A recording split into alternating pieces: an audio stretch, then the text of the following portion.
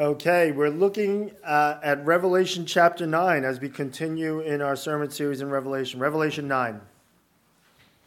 And the fifth angel blew his trumpet, and I saw a star fallen from heaven to earth, and he was given the key to the shaft of the bottomless pit.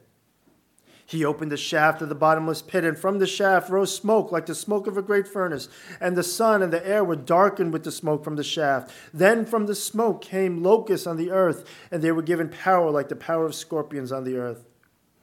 They were told not to harm the grass of the earth or any green plant or any tree, but only those who do not have the seal of God on their foreheads. They were allowed to torment them for 5 months, but not to kill them. And their torment was like the torment of a scorpion when it stings someone. And in those days, people will seek death and will not find it. They will long to die, but death will flee from them. In appearance, the locusts were like the horses prepared for battle, and on their heads were what looked like crowns of gold. Their faces were like human faces, their hair were like women's hair, and their teeth like lions' teeth. They had breastplates like breastplates of iron, and the noise of their wings was like the noise of many chariots with horses rushing into battle. They have tails and stings like scorpions, and their power to hurt people for 5 months is in their tails. They have as king over them the angel of the bottomless pit. His name in Hebrew is Abaddon, and in Hebrew is called Apollyon. The first woe has passed. Behold, 2 woes are still to come. Then the sixth angel blew his trumpet, and I heard a voice from the 4 horns of the golden altar before God, saying to the sixth angel who had the trumpet, "Release the 4 angels who are bound at the great river Euphrates." So the 4 angels who had been prepared for the hour, the day, the month, and the year were released to kill 1/3 of mankind. The number of mounted troops was twice 10,000 times 10,000. I heard their number. And this is how I saw the horses in my vision and those who rode them. They wore breastplates the color of fire and sapphire and sulfur. And the heads of the horses were like lions' heads, and fire and smoke and sulfur came out of their mouths. By these 3 plagues, 1/3 of mankind was killed by the fire and smoke and sulfur coming out of their mouths. For the power of the horses is in their mouths, and in their tails, for their tails are like serpents with heads, and by means of them they wound. The rest of mankind who were not killed by these plagues did not repent of the works of their hands, nor give up worshiping demons and idols of gold and silver and bronze and stone and wood, which cannot see or hear or walk. Nor did they repent of their murders, or their sorceries, or their sexual immorality, or their thefts. This is the word of the Lord. It's quite a crazy passage. And so we're going to be thinking about the spiritual realm, which this passage depicts for us. Now, on one hand, we always are dealing with the spiritual, and we know that.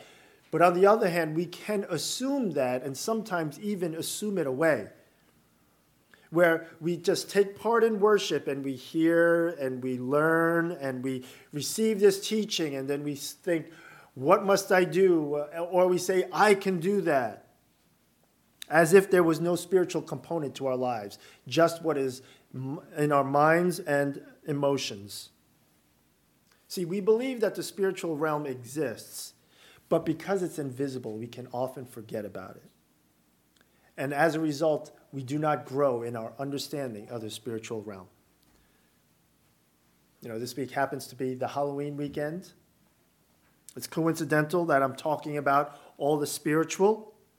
I didn't plan this. I'm not that genius, okay?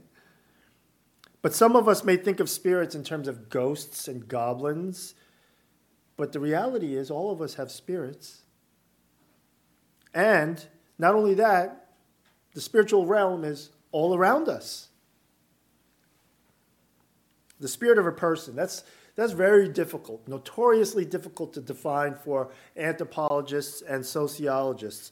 But for our purposes, I think all of us, I don't think I'm saying anything controversial when I say we all have spirits.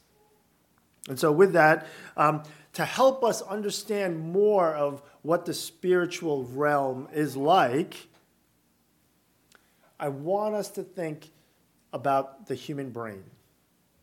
Because from the brain comes all this activity, and likewise from the spirit comes all this activity. Okay?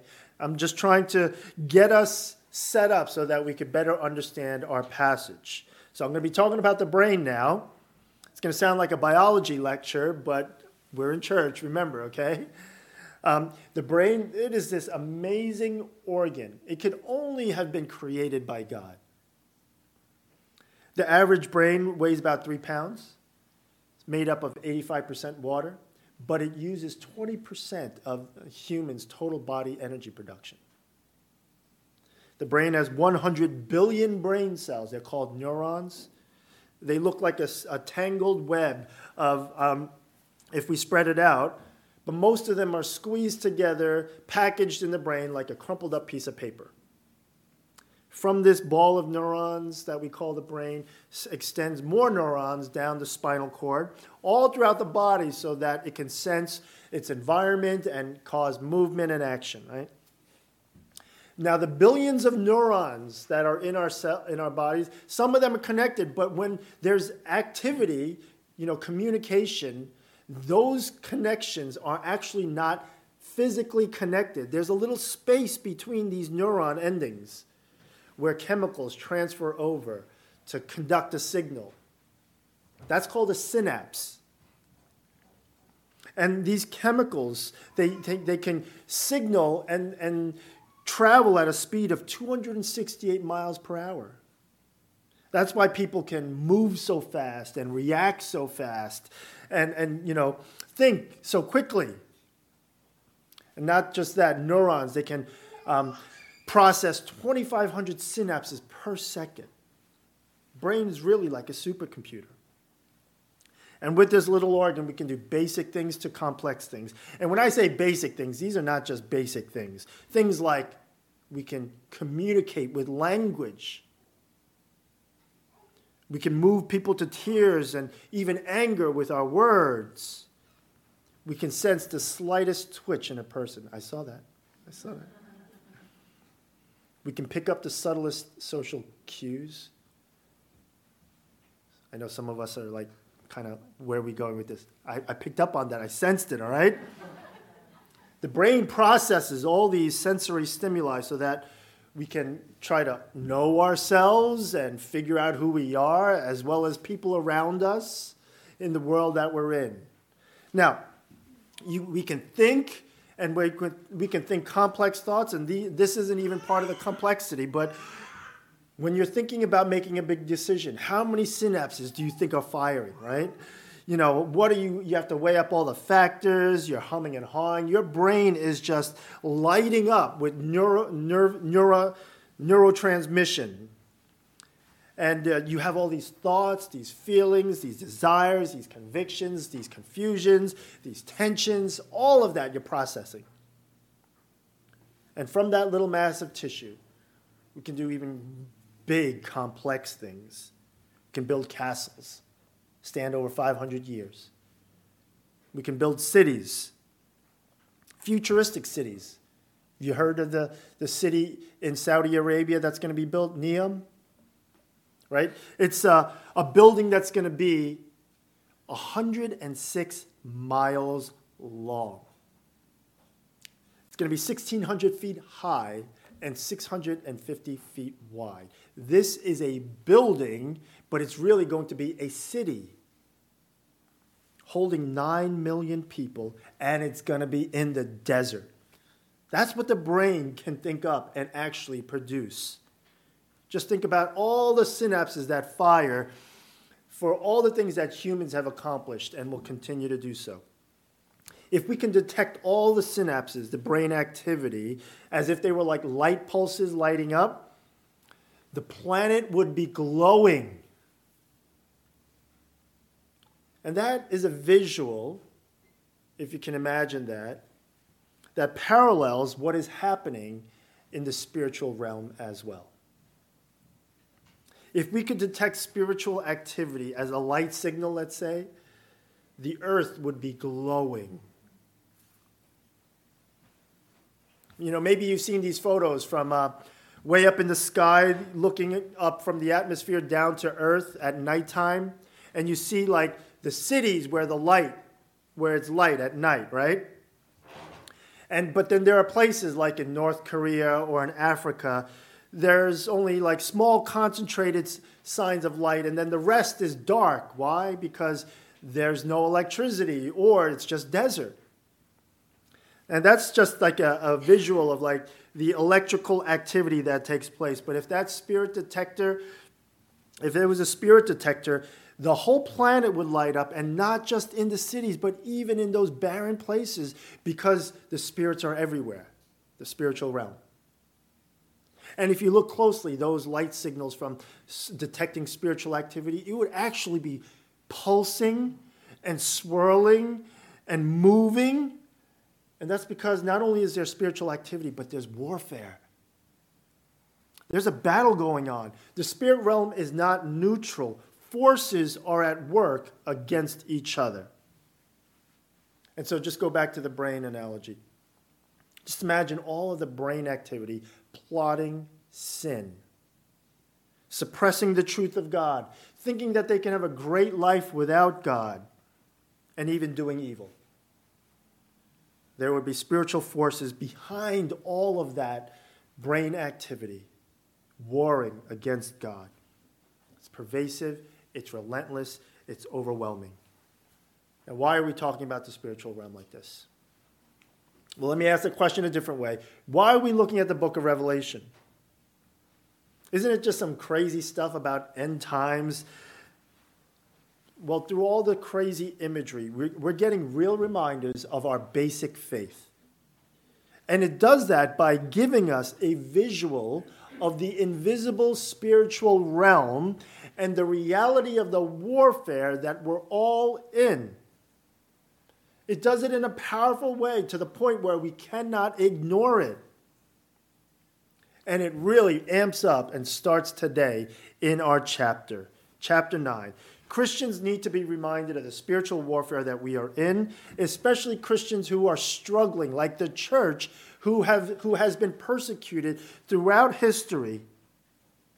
Some were persecuted from the outside. Some were dealing with false teaching from dividing within, from the inside. And some Christians were even fighting their own temptations, battling within themselves.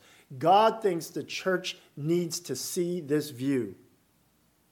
This is not about some future event that's going to take place, as if none of this bears on us today. That would be a big mistake for us, because this chapter has a lot to say for us and our faith. And I hope we'll be helped by it. So with that, we're looking at the 5th and 6th trumpets today. The trumpets, they follow the same pattern as the 7 seals. The first 4 were given to give a broad description of the fallenness of the world. And with the seals, when we got to seal 5 and seal 6, we got a specific look at the spiritual realm in heaven. Do you remember the scene? The martyrs crying out from under the altar. How long, O Lord, before you judge and avenge our blood, right? And then there was the 144,000, the symbolic number, and of all the multitudes of saints at the end time. Now we're also with the trumpets, 5 and 6, we're getting a personal behind-the-scenes look at the spiritual realm here on earth. Not just in heaven now. It's a glimpse of the spiritual warfare that's taking place in the fallen world. What has happened, what continues to happen, and what is happening now. It's all very real for us. So we're going to learn about the spiritual realm from this chapter. It is mysterious. It is pervasive. And I want to propose to you that if you believe the spiritual warfare that's taking place, well then you will be drawn closer to God, not further away. Let me say it another way. Understanding the pervasive, mysterious, spiritual realm draws us either closer to God or to further away. But if you're a believer, it should draw you closer to God and not further away. Okay? So I have 3 points for us. First one, spiritual warfare is real. With the fifth trumpet, we're getting a picture of what looks like a hopeless fight against an overwhelming enemy. Look at verse 1. And the fifth angel blew his trumpet, and I saw a star fallen from heaven to earth, and he was given the key to the shaft of the bottomless pit. Okay, right there. You see that a star has fallen? We're told that he was given a key. And you might be thinking, what's all that about? And this is like a classic difficulty that the book of Revelation gives us. We ask all these questions, which, are fine, but we overlook the real important clues. For example, he was given a key. Who is this he? This fallen star. Half of the commentators, they say that he was a fallen angel. The other half of the commentators say that he was a good angel. Now, you can't get more different than that. Is it a demon or an angel? My point is that these kinds of questions, sometimes you just don't have the answers to them, and you can keep looking and never find it, and overlook what is the clue that this passage is all about. What is the clue? It's the word given. Okay? The star was given the key. By who? By God. In Revelation, the word given is huge, and we just easily overlook it. God gave him the key. And so we're reminded that we need to start seeing things from God's perspective. And specifically, we're learning that God allows demons to attack sinful rebels. Okay? Look at verse 2. He opened the shaft of the bottomless pit, and from the shaft rose like smoke of a great furnace, and the sun and the air were darkened with smoke from the shaft. Then from the smoke came locusts on the earth, and they were given power like the power of scorpions of the earth. See, this key opens up a shaft, and out comes all this smoke, and from the smoke comes all these locusts, these flying locusts. And it's from a bottomless pit, meaning that they just keep coming out. They just keep coming out. See, they overwhelm with their numbers, but not only with their numbers, but with their tails, because they have this stinging power. Verse 5. They were allowed to torment them for 5 months, but not to kill them. And their torment was like the torment of a scorpion when it stings someone. And in those days, people will seek death and will not find it. They will long to die, but death will flee from them. These locusts have scorpion-like tails that sting and torment but not kill. There's a show on the History Channel called Kings of Pain. And two guys, they do all these crazy things. And on one episode, they get stung. They intentionally get stung by the Arizona bark scorpion, which has the most deadly venom or toxin. And so they're describing the pain that as they're recording it, and you're seeing them like, their forearms are like burning, they say. And they describe it as like their forearm muscles being ripped open and pouring bleach into it. The pain is like that deep and painful. And just imagine that kind of pain, not from one bite or 2 bites, but from a swarm of locusts. This isn't like physical torment. I mean, it can lead to physical, but it starts spiritual. It's spiritual torment where there is a very deep unsettling within oneself. And it manifests psychologically and, again, maybe even physically. There's a scene in the Gospels. Just think back to the demon-possessed man that Jesus heals. He was oppressed by legion. And Jesus healed him, and we're told in Mark's gospel that he was found sitting in his right mind again. See, but it starts with the spirit. That's the spirit realm. What we're seeing here in Revelation 9 is the spirit realm. And so the locusts, they're not literally locusts, but we're getting scary imagery of what evil spirits are like. Now, you might want to dismiss it. You don't believe in all that stuff. But, God, he He wants to make sure we don't stop thinking about this. So he shows John more horrifying details of these locusts. Look at verse 7. In appearance, the locusts were like horses prepared for battle. On their heads were what looked like crowns of gold. Their faces were like human faces. Their hair like woman's hair. Their teeth like lion's teeth. They had breastplates like breastplates of iron. And the noise of their wings was like the noise of many chariots with horses rushing into battle. They have tails and stings like scorpion. Their power to hurt people for 5 months is in their tails. They have as king over them the angel of the bottomless pit. His name in Hebrew is Abaddon, and in Greek he is called Apollyon. These scorpion-like locusts, they are actually like horses prepared for battle. Just think of a cavalry. This swarm has an order to them. And they're not innocent-looking locusts looking for greens to survive, but for specific people. They're aggressive, ready for battle, hungry for blood. They're like a hornet's nest that's been kicked, and there's no end to them. They fly like they're on a mission because they're following the command of their leader, an angel named Abaddon or Apollyon.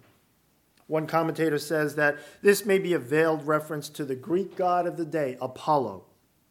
The commentator says, what the Greeks thought was a god to be worshipped was merely a demon. And they torment for 5 months. What's that about? Well, we can't be too sure. It does approximate to the life cycle of a locust. But what it definitely says to us is that this torment will be limited only for a certain time. Now, some want to believe that it's a literal 5 months. Do we have to believe that? Well, the writing is apocalyptic literature. There's a lot of symbolism, so the number 5 could be symbolic of a definite period of time, but not necessarily 5 months. I could believe it if it was 5 months, but it doesn't have to be. But what does all of this mean for us, right? Why do we need to know this? There is something really significant about this that I want to point out. It's not that obvious. And that is, as crazy as all of this sounds, there is something even more crazy, which is that there is spiritual warfare that God is perpetrating. God is doing this. This is God's judgment on the unrighteous. And I hope that you find that to be like, oh, that's good to know, right? A helpful clarification, but how do we know? Well, we're told that this was the first of 3 woes, and woes is a sign, is a word that always designates judgment. But also the locusts, they were told not to harm certain people. We're going to look at this more in the next point, but just so that you can follow along, I have to mention it. Verse 4, look at verse 4. They were told not to harm the grass of the earth or any green plant or any tree, but only those people who do not have the seal of God on their foreheads. Right? The locusts are not to harm those who have the seal of God on their foreheads, meaning they can target anyone else who are the unrighteous. See, God is using demonic spiritual forces to torment unrighteous, rebel sinners. Now think about that for a moment. You might think, why would God do it that way? Why does God dabble with evil? See, he's not using angels, he's using the wicked and demons to torment the wicked. And why does he go to the point of torment and suffering? God, who is so holy and pure, as the prophet Habakkuk would say, right? How could he do this? How do we make sense of it? Well, here's some hard truths that we actually all know this, but let me just try to bring it together for us to remind us what God is doing, okay? First, God is giving sinful man what they want. Sinful man rejects God, and so God gives them what life is like without him, and it is nothing but torment, and left unchecked, it leads to self-destruction. The righteous, they don't want to have God over them, but then they have no choice. But they're going to have these flying locusts over them, and over that is their leader, their king, Apollyon, the destroyer. See, you don't want God, you get Apollyon. And in God's sovereignty, who is in control of all things, because he's given the key to allow Apollyon to do, he's given Apollyon permission to do his thing. Apollyon is just a useful instrument to God. Okay? Second, God is showing how devastating sin is. He's giving sinful man what they want, but what do they want? Sin is really bad. You know the judgment that God pronounced on Adam and Eve in Genesis chapter 3? God simply said, God cursed the ground. It doesn't seem like, sin is that bad. We might think as minimally as, God just made my work more difficult, by the sweat of your brow. No, it's far worse than that. Revelation 9, this chapter, we get the most vivid description and explanation of the fallenness of the world and how bad sin is. There are spiritual forces responsible for it. It's the demons, but the demons are only carrying out God's judgment. And through them, we're seeing the sinfulness of sin from this overwhelming judgment.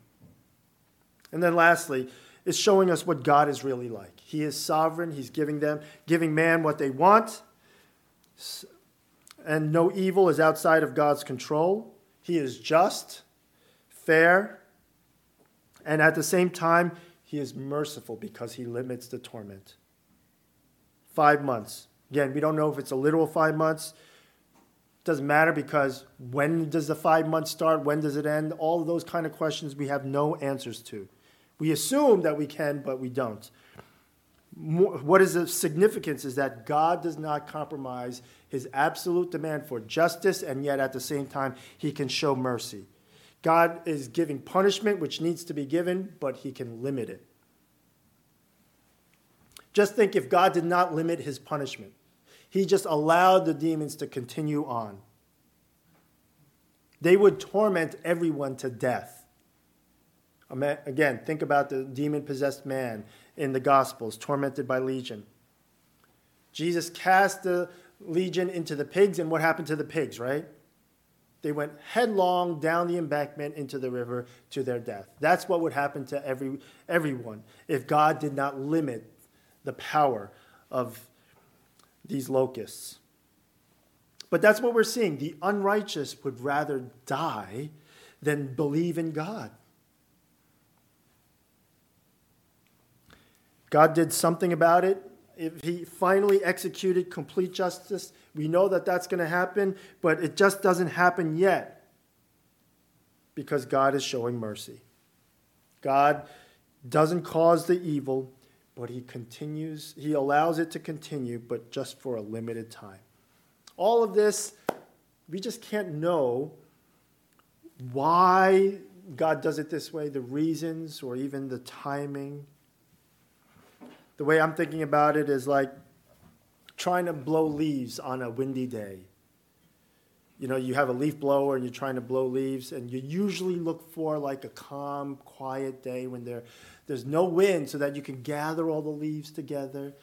Around here, we pile them all nicely on the side of the road, right? But try doing that on a windy day. It's really hard. It's pretty crazy, but it can be done. You know how? With enough time. Give it time, and you'll be able to pile all the leaves together. Now, that's an illustration for what God is doing. He's gathering his people. He's giving them time. He's giving people time to repent. And he's not going to have one errant leaf blowing around. We're basically dealing with, in this chapter, a controlled mess. What sin has done to the world and what God is doing about it. And this is a scary view. But it's a scary view that's to help the church go through what it's going through. This was written at a time when the church was persecuted, right? And why were they persecuted? Well, this is where it gets a little uncomfortable for us. Evil people are the ones who are persecuting the church, opposing and slandering Christians, bringing harm to society. And some of these evil people are being tormented. God is allowing that to happen. And you might be asking, why would God allow his own people to be harmed?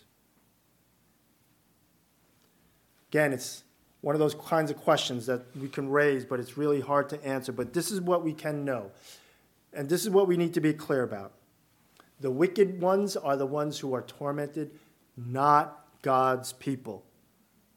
But yes, God's people can be indirectly affected while living in this world under judgment. And from this view, the persecuted church is meant to see that God has not lost control, even though the torment can spill out into real life and even have consequences for God's people.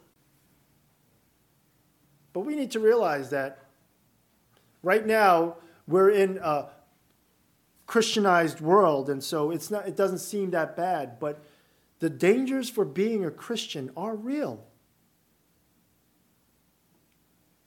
We all know this, I think. How do we know this? Because we all know how to avoid the dangers. We all know how to be quiet and silent, and sometimes to our shame. And so for us as believers, we are in spiritual warfare, but we're not being tormented. We need to know this. The warfare for us is being able to trust God in the face of the hardships that we experience in life. We're not going to turn away, because being apart from God, well, that's very scary, this chapter is showing us. But the question is, will we cling to the Lord? That's our first point. Spiritual warfare is real. Second point, God's protection is real as well. This is the follow-up word that we need to hear. God's people have hope. He can protect. He will torment, but he also gives grace. Look at verse 4. They were told not to harm the grass of the earth or any green plant or any tree, but only those people who do not have the seal of God on their foreheads. They were allowed to torment them for 5 months, but not to kill them. And their torment was like the torment of a scorpion when it stings someone. The locusts, what are they to harm and not harm? They're not to harm the green grass, the plants, the trees, but only those who do not have the seal of God on their foreheads. Who are these people who have the seal of God? Well, we have to go back to seal 6 in the previous cycle, Revelation chapter 7, verse 2. Then I saw another angel ascending from the rising of the sun, and the seal of the living God, and he called with a loud voice to the 4 angels who had been given power to harm earth and sea, saying, "Do not harm the earth or the sea or the trees until we have sealed the servants of our God on their foreheads." And I heard the number of the sealed, 144,000, sealed from every tribe of the sons of Israel. Now, some will view all of that to mean that there is only a certain number of Jewish Christians that get this seal. I'm taking this to mean all Christians who are servants of God have been sealed by him. And as a result, those who do not have the seal, they're the ones who get tormented by the locusts. And what we need to see is this very specific protection that God sovereignly declares. This vision back in chapter 9 makes clear that the green grass, that doesn't get touched. You would expect locusts to feed on that, but God directs them away from that and away from the sealed people of God to harm only those who are unsealed. The sealed are not tormented. We need to know that. We might be impacted, but we're not tormented. We're learning to trust God in the midst of the fallenness of the world and all the struggles that we face. That's our spiritual battle. And yet, God calls us servants because he has secured the victory over the devil in Jesus. And despite all the struggles we face, we still believe and we still want to serve.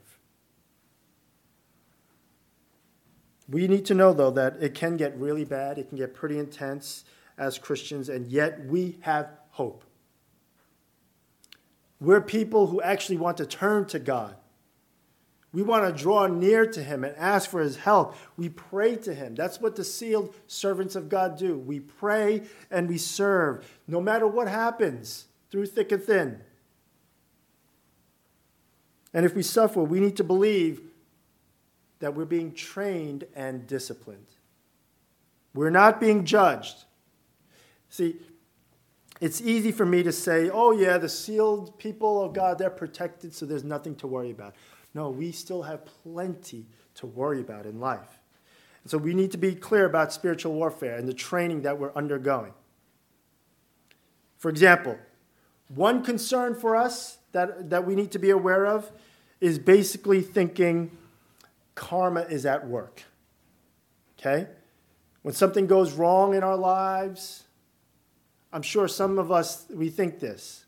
We think, what did I do? What did I do wrong? And we start to shrink back, trying to hide from God. See, we do that because we're not clinging to the truth of God in faith, but our own thoughts and insecurities.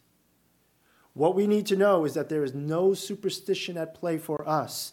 There is no karma, only loving discipline. Because we are safe under God's protection, sealed as one of his own. Maybe we can put it this way. Imagine you're a young girl, a young teenage girl.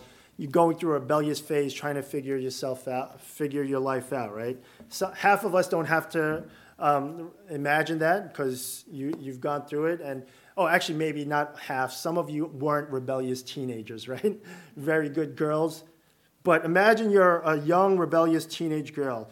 Would you rather be in a loving home with a father that cares and gives you and that disciplines you, or would you rather be out on the streets, vulnerable to where might is right and where young girls are prey? Spiritually speaking, all of us, we're either in the Father's house because Jesus has brought you in, or you are out on the streets. Maybe I can bring it back in terms of the passage a little more. Just imagine how vulnerable a person is who is under attack spiritually and they don't want to turn to the Lord. Just how desperate would their situation be? I've heard from people who their coworkers, they have to hear about their coworkers' struggles at work, and their coworkers, what they're going through, sometimes it's really bad, and they sound really helpless. But our people, we listen, but sometimes we have to maintain our boundaries, and so we can't help them. But we want to tell them the good news about Jesus. He is their hope. And you can just imagine, even if you would tell people, your coworkers who are suffering about Jesus, they might think, well, I don't believe in that. That's crazy. All the while, you see their lives just break down. We're meant to be helped by this word, hearing about these trumpets. God, he's at work. He's answering the prayers of the martyrs. He is avenging their blood. And for us, we're being shown this worst-case scenario so that we would be trained to know how to deal with it. Persecution and antagonism, it's not beyond us. But if we're not under any imminent threat of persecution, we're still being taught and trained to think clearly through our hardships. We're protected by God. We're not subject to karma or torment, even though we would face struggles. I mean, isn't that what we're doing? We're trying to believe the gospel. And when we're believing the gospel, we're saying, God's anger was satisfied at the cross in Christ. So in no way he's angry with me, even if I might be messing up. The non-believer, completely helpless to the world, the flesh, and the devil. That's not our battle. That's not our warfare. The battle's been fought already and won by King Jesus.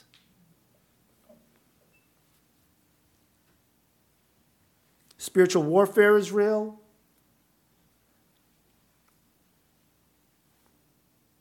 God's protection is real. And lastly, repentance is real. Verse 12. The first woe has passed. Behold, two woes are still to come. Then the sixth angel blew his trumpet, and I heard a voice from the four horns of the golden altar before God, saying to the sixth angel who had the trumpet, "Release the four angels who are bound at the great river Euphrates."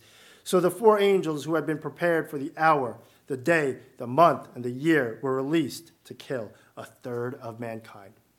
The sixth trumpet, John hears a voice from the golden altar, four horns around each corner, commanding the angel to release four angels who are bound up at the river Euphrates.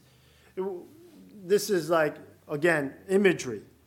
And the sense is that these four angels, they were bound, but they were ready to be released to do their thing.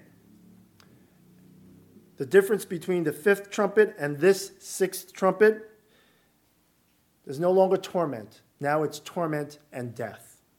A third of mankind. This is all colorful language describing the certainty of the damage that is going to happen. These four angels, they were prepared for the day, for the hour, the day, the month, the year. It sounds as if there's a specific date when something bad is going to happen, and it's tempting for us to think there must come a time.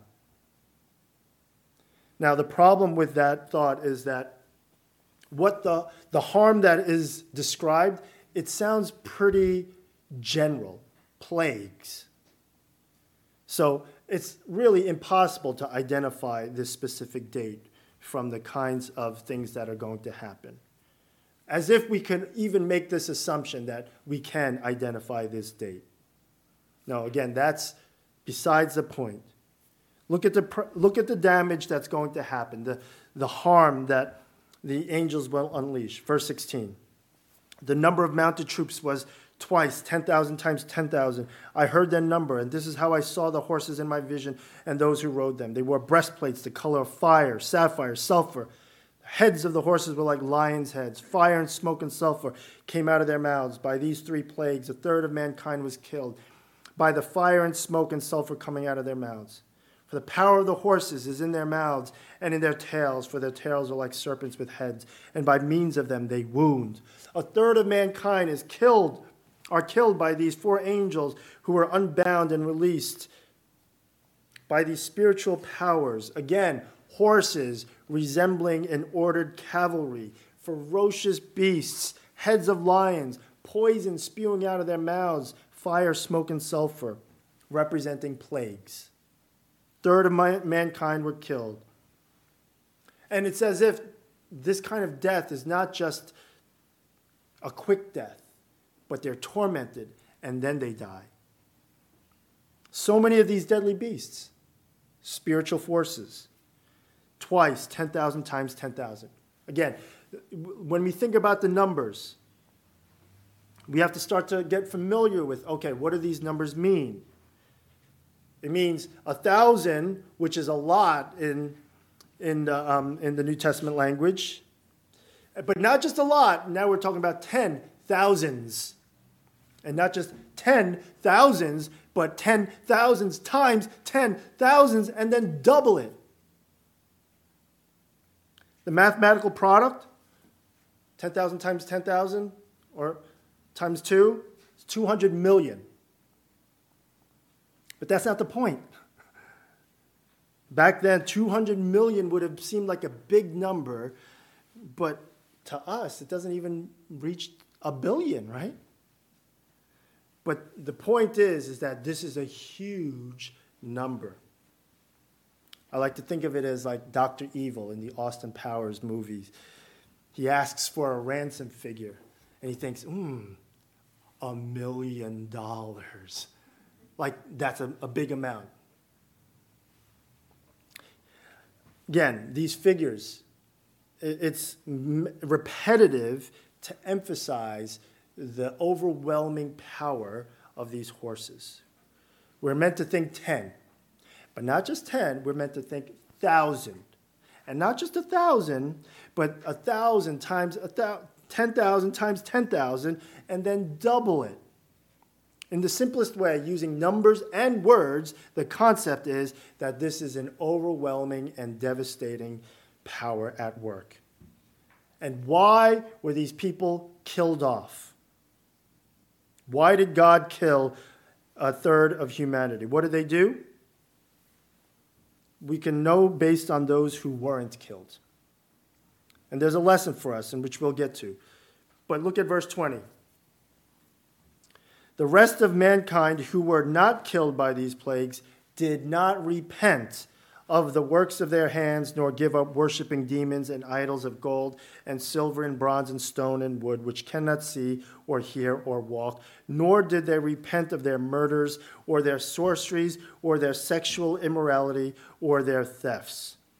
Those who have survived, they remain unrepentant for their idolatry and vices, murder, sorcery, sexual immorality, theft. See, those who died, they were being judged for their sin, but not just for their sin, but for their unrepentance. Those who remain alive, well, they still are unrepentant. Now, it's a good thing, as we think about this chapter, that most unbelievers, they're not like the ones who are so bad. But there are people like that out there. We can't be naive. There are people who deserve this kind of punishment. There's the underworld, the black market, the drug trade, human trafficking, the criminal enterprise, dark web. All of that, nothing but spiritual sewage. But you know what? They need to hear the gospel. They need to hear the gospel and have the opportunity to repent. Turn from their ways, change their minds, which is what repentance means. Recognize their wrongdoing, their unrighteousness, and turn and believe on the Lord Jesus Christ. In fact, whether you're wicked or nice, in fact, unbeliever or believer, repentance and faith is how we are received by God. And so more than any of the questions that we might have about this passage, because there are plenty of passages, questions that are generated, this final passage highlights the power of repentance.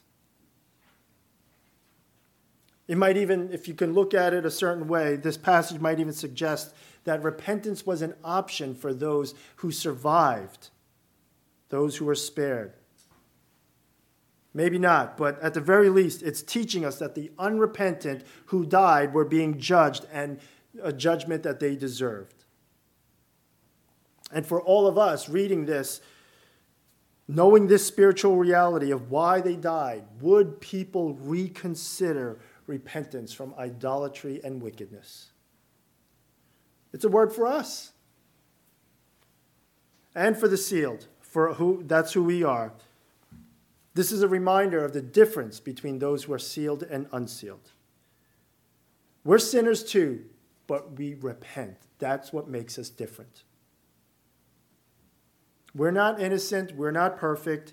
We sin, but we repent. And I mean, aren't we thankful? Aren't you so thankful that you have the opportunity to repent, to turn back to God and know that you would be received by Him? What does that mean for us today as we try to bring things to a close? Well, when was the last time you were convicted of your sin? I mean, like recognizing your sin before God, where you experienced true repentance, not regret, not remorse, not, being upset with yourself for failing, but for having offended God, convicted of your sin, but you still turn to Him knowing that you can't remain that way. When was the last time you were convicted of sin and experienced true repentance? I hope our weekly confession, that's training us to recognize our sin, to confess it. And I hope that that's a time that we take seriously, that it cuts you to the heart. But here's also what I suspect. If you're not praying for righteousness, you're probably not aware of your unrighteousness. And so you're probably not convicted by your sin. And so then you don't have opportunity to repent. So let me just remind us, all of us, of our faith. We're sealed. We're the people of God because we have made that first and most glorious turn back to God in repentance. And that repentance, that's a way of life for us. Because this is also a Reformation weekend as well. Let me quote Martin Luther. He wrote the iconic words in his 95 Theses. That was his line in the sand against the Roman Catholic Church, calling them to repent. And so his opening line for the 95 Thesis was this: when our Lord and Master Jesus Christ said, "Repent," he willed the entire life of believers to be one of repentance. Okay? So that's how we're going to end. This is a reassuring vision from God to his persecuted and weary church. They would be persecuted, they would face suffering, but they still had opportunity to repent for their own sin. They weren't just focused on those bad evildoers out there, nor on their pain that they suffered. Their suffering was not an excuse that I don't have to pursue righteousness, or I don't have to think about my own sin and feel bad for myself. Brothers and sisters, if we know what the enemy is like, the spiritual realm that we're in and the warfare that we're facing, we will want to turn back to God quickly. We will want to repent and cling to him and believe and grab a hold of him for dear life. So having gone through this passage, knowing what the spiritual realm is like, where do you want to be? Right now, how are you feeling? Humbled? Fear and trembling before God? Cut to the heart for the sin you might be ignoring? Wanting to experience his protection and assurance and comfort? Christ died for us so that we would return to him. And would we do that in humble repentance? Again, every week we get trained. We are taking part in the Lord's Supper to remind us that we come before him, come before God through Christ with repentance. And I trust all of us believers will wholeheartedly and eagerly return to the Lord. We'll do that together. And if you're not a believer among us, well, would you join us in that? At least in prayer. It might be your first time. Because on the surface, people might have a lot of brain activity, like they have it all together, but what's going on the inside? Would you return to your Maker? Let's all do that in prayer and then in the Lord's Supper. Let's pray. Heavenly Father, we thank you for this word to us. We thank you for the vividness, the color, the imagery, how all of this is meant to get us to think about you and these basic faith truths that we hold to. And we thank you for the power of the Spirit who helps us to understand this word, but not just understand it, but to believe it. And so we pray that you would indeed, Holy Spirit, convict us of our sin, convict us of righteousness, convict us of judgment. Do your work in us. Help us to believe this word, that it does apply to each and every one of us right here, right now, today. And thank you, O God, that we can turn to you and we can be safe in your arms. May we be reassured of that as we take part in the Lord's Supper now. Grow us in our understanding of the spiritual realm, of the power that we have, how we can be strong and stand firm, but also to be aware of the powers that work against us. All this we pray for your glory in Jesus' name. Amen.